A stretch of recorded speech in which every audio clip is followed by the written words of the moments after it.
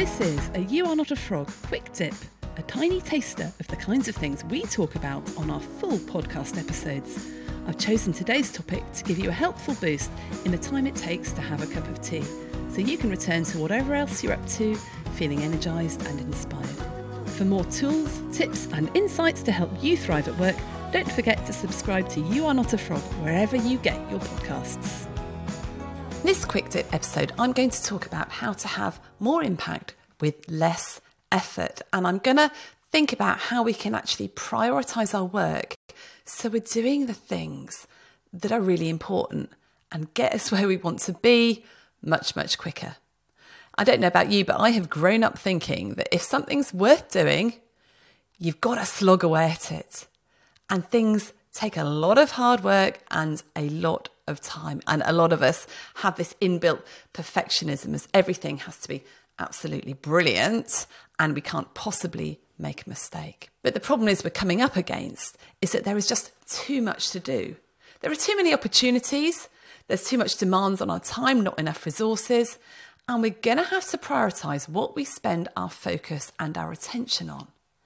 I always think our focus is a bit like a garden hose. You can get the nozzle and direct it to one area and it will be really effective at shifting sand or shifting dirt off an area of a patio if you've just directed that nozzle. If you've got your garden hose on a sort of sprinkler where you go and water your flowers and you don't want it to have a lot of power, so same amount of water but spraying out all sorts of different holes, then there's no way you're going to be able to shift a little bit of dirt off the patio. And our time, our attention, our focus is just like that. If we're doing too many different things, we will be completely ineffective and have a really, really low impact. So the only way to be successful, to have an impact, is to limit our focus onto a few things. And the good news is that this will also make us happier, and I will explain why in a minute. You see, the conventional thinking that everything that's worth doing needs to be difficult is going to kill us, because it means that we very quickly become overwhelmed with lots of stuff that is really, really hard work. And even though we like to think we are superhuman, we still only have 24 hours in the day. And even superheroes can't be in more than one place at once. And unless you're Hermione Granger and you've got a time turner, you are limited by your time. You're limited by the fact you need to rest. And this feeling that we've got really hard stuff that we have to get done just causes us stress and overwhelm. And lots of our projects can just feel like we're trying to push a massive boulder up a hill. Things are really slow. We're trying to make stuff happen that is just not working. And I learned this lesson in my teaching and training. And I learned very early on not to try and force stuff that I thought was a good idea, but no one else wants to do. That is just a lot of effort, has very low impact. But let's go with what feels easy, what people are wanting, what people are responding to. And then, quite frankly, it's much more joyful for me as well. And you will find that if you are focusing on things that are easy, they often feel joyful because you are ending up working in your zone of genius. Things that you know how to do, you can do well, and you are enjoying. And these zones of genius are different for different people. And we often fall into the trap of thinking that just because that person's doing it, I need to be doing it as well. And just because it's having a big impact for them, it's going to have the same impact for me. And then we start to layer upon ourselves the stress of, well, I ought to be doing that. I ought to, I should do. And as we talk about several times on this podcast, the oughts and the shoulds and the musts are what's going to kill us. Now, the other risk of focusing a lot on things that feel like they're very difficult, they're really hard work, is that we tend to procrastinate. We tend to put them off because we know they're a lot of hard work. We might not even know how to start them. We might not know how to do them. And so they never actually get done anyway.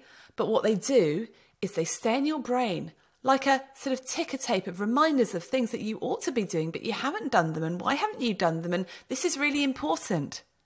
And that just creates mental clutter and a complete lack of clarity. And we feel guilty. We end up feeling really guilty about all these unfinished projects and things that are too much effort, but we feel we can't let them go. So this is why focusing on stuff that feels effortless is a really effective way to work.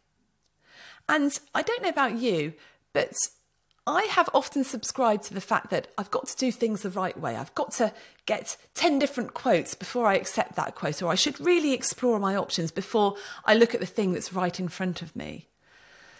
I think that often the universe gives you the thing that you need at the time that you need it.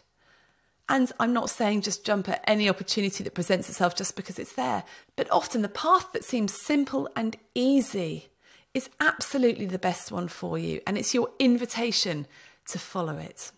So how do we do this? How do we work out what we should be focusing on? How do we know what's going to be impactful and what will be effortful or effortless?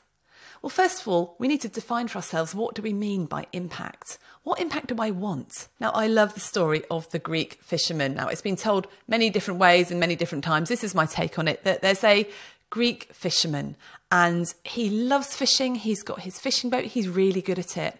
And when he comes in from work, he sits on the quay drinking sangria and playing chess with his friends. Now, one day a businessman comes along and says to him, "You've got a brilliant setup here. You really know what you're doing. I'll tell you what, I'm going to give you some money to invest in more fishing boats. And then you can get other people to go out and do the fishing for you. You'll get loads more fish. You'll get loads more income. You'll make a load of profit." And the fisherman just says to him, "Well, why do I want to make profit?" And the businessman says, "Well, so that you can invest in even more boats." And the fisherman says, "Well, why do I want to invest in even more boats?" And the businessman says, "Well, so that you can have more of a profit and one day you'll be really rich so that you can just retire." And the fisherman says to him, "Well, what is it that I will do when I retire?" And the businessman said, "Well, you'll be able to sit on the quay playing chess and drinking sangria." And the fisherman says, "That's what I'm already doing. I'll pass on all those boats, thank you." And I think sometimes we do stuff to grow businesses or to make our practices even better or grow this or grow that without realising that actually what we're doing now is great and we love it. So growth is not always the answer to things. What if we were measuring impact by how happy our staff were, by how happy we felt, by how resilient we are? I've talked before on the podcast about Stephen's question. And Stephen's was a coach at the Cambridge University Rowing Club. And he used to say that everything needed to be geared towards one question. All the decisions that were made by the people in the boat club, whether they bought new equipment, whether they hired physios, how much training they did, what they ate, everything needed to be able to give the answer to this question. And the question was, are you constantly stressed and thinking about work? Does your laptop come with you on holiday? Your to-do list have permanent residence in your brain, and your worry about how to handle the latest crisis wake you up in the small hours? Then it's time to get your life back, and that's exactly what our brand new online course will help you do. It's a 60-minute reset for healthcare professionals to shift your mindset so you can set boundaries and limits around your work without the endless guilt that you've not done enough. It's just £27 and you can get instant access now when you go to shapestoolkit.com/getyourlifeback. Will it make our boat go faster? Which means that they stopped doing quite a few things. They started doing other things.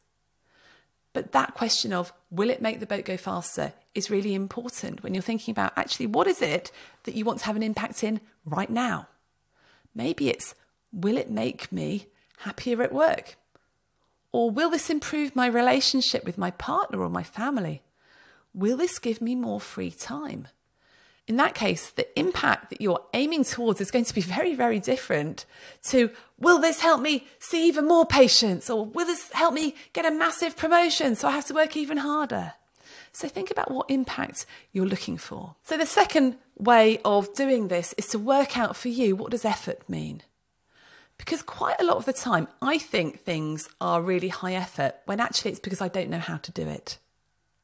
And I've often put off projects because I don't know how to start, I don't know what to do, I'm really unsure about it. And sometimes we ask the wrong question. Sometimes we ask, how can I do this? Rather than, who can do this? Sometimes it's much, much easier to get somebody else to do those things that either you don't know how to do or that are monotonous for you and are a chore for you. And I'm not going to talk about delegation now, but for me, the mantra who, not how has been so helpful personally, because I don't mind working hard on something that I love, something that's in my zone of genius. I work really hard on this podcast. I spend a long time recording it and editing it, and I love it. It's effortful. But it feels to me quite effortless because I love it, because I know that I know what I'm doing, and because I have delegated some of the bits that I don't know how to do very well to other people. And there's a whole team behind the processing of these podcast episodes. So if something is high effort to you just because you don't know how to do it or you don't like doing it, then think about how you can get somebody else to do it. And then what you can do is put all of this into an effort impact matrix. And I love this, and it's been really helpful for me in working out what I should focus my attention on. So you will have heard me talking about the urgent important grid. And this is a really good system of working out those things that we are not getting to because we're spending so long firefighting the urgent stuff. And I love this model, but the problem is we do tend to end up with quite a lot of stuff in that quadrant, which is stuff that is not urgent, but is really important. And we know we've got to get to all of this stuff, but we don't quite know what order we should get to it. And we sometimes have difficulty in prioritising and working out, which one should I be focusing on right now? Which one is going to move the needle the most on the things that I need that needle moving on? So the effort impact matrix is a way of taking all that stuff that's very important that you can't just get rid of and putting it into a matrix to further analyse what you're going to do with it. So you've got two axes, as usual. You've got one that is high effort, low effort.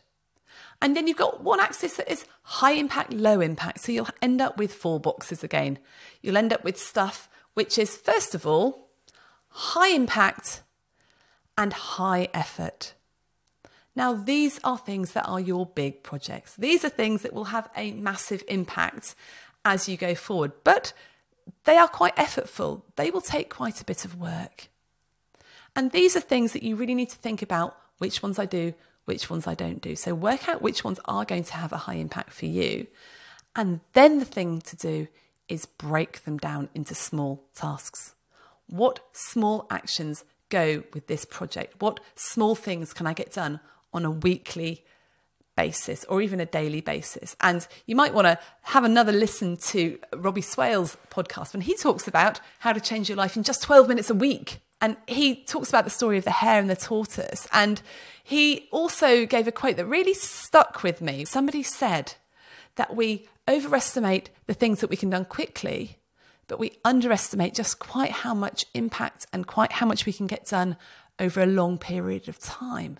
So if you are just doing small actions regularly, you'll see that actually over a course of time, you will have managed to do quite a lot. I mean, I think about this podcast. I've been recording it every week pretty much since September 2019. A little bit every week. And now we've got this massive bank of podcast episodes. That has come over time. So break these down into little actions and don't underestimate what you can get done over a period of time. So that's your big projects. Those are things that are quite a lot of effort and quite impactful. Then you've got your quadrant, which is low effort but big impact. So these are your quick wins. If they're low effort and they're going to have a big impact, then just do it now. And often these are things that we've just been putting off, maybe sending an email to someone or arranging a coffee or picking up the phone and talking to somebody. Just having that difficult conversation maybe feels a little bit more effortful, but actually they might have a huge impact. So these are your quick wins. Work out a couple of quick wins that you can do every single day. And, you'll soon spot that things really start to shift for you. What about that stuff that's not actually very impactful? Well, I would probably say you've got enough stuff to do to even bother considering doing any of that stuff below the line in the low impact quadrants. But if you've got some stuff that does need to be done, it's that question, who, not how, because those stuff that are high effort but low impact, those are hard slogs. And you really need to be questioning to yourself, do I need to do this at all? And if I do need to do this, can I get some help? Can I get somebody else to do it? And how can I get this done as quickly as possible? And then finally, you've got your low effort, for low impact. Those are your filler tasks. Those are things probably you shouldn't be doing really, but you could maybe fit them in between things. And if you use post-its on this grid that you've created, you'll be able to just move stuff around and go, well, I think that's going to have a bit more impact than that. Maybe that's slightly less. And you'll be able to see very visually which things are going to be really helpful to do and which things you think, actually, you know what? We can put that aside for now. I know that people find it really difficult to cross things off your to-do list, but how about having a back burner list? Stuff that you think you may get to eventually, but it's on the list. You don't need to feel guilty about it, and you'll get to it if you can. If you think back to one of the quick tip episodes I did about thinking differently about your to-do list, all these things you need to think of as a river of opportunities and obligations rather than a bucket of things you absolutely have to do. So use the effort impact matrix to work out what sorts of things are going to have the highest impact for you and how much effort you're going to have to put into them, and plan your time accordingly. Because finally, that is what you need to do. Those big projects, you need to put some time aside for them. You need to do some time blocking that I've talked about before. You need to do them regularly. So once again, we have put this all into our You Are Not a Frog workbook for this episode. We'll give you an effort impact matrix which you can use to work out what sort of things you need to be putting your full focus on, what sort of things you need to be prioritising. So work through that. And can I encourage you that when you do see these things that are going to have a big impact, you ask yourself these final two questions. And for this, I've got Dr. Caroline Walker, the Joyful Doctor, my colleague in Permission to Thrive, to thank for this, because she always says to me, Rachel, how can we make this easy? And how can we make this joyful? And if you look at stuff from that point of view, easy and joyful, then you'll do a better job and you'll be happier at work, which we know will make you more productive, will make you successful. If you want to find out more about this, lots and lots of people have been writing about this. So check out the book Effortless by Greg McKeown. Download the workbook so you can do this for yourself, and share this episode with a friend if it's been helpful. See you in another episode.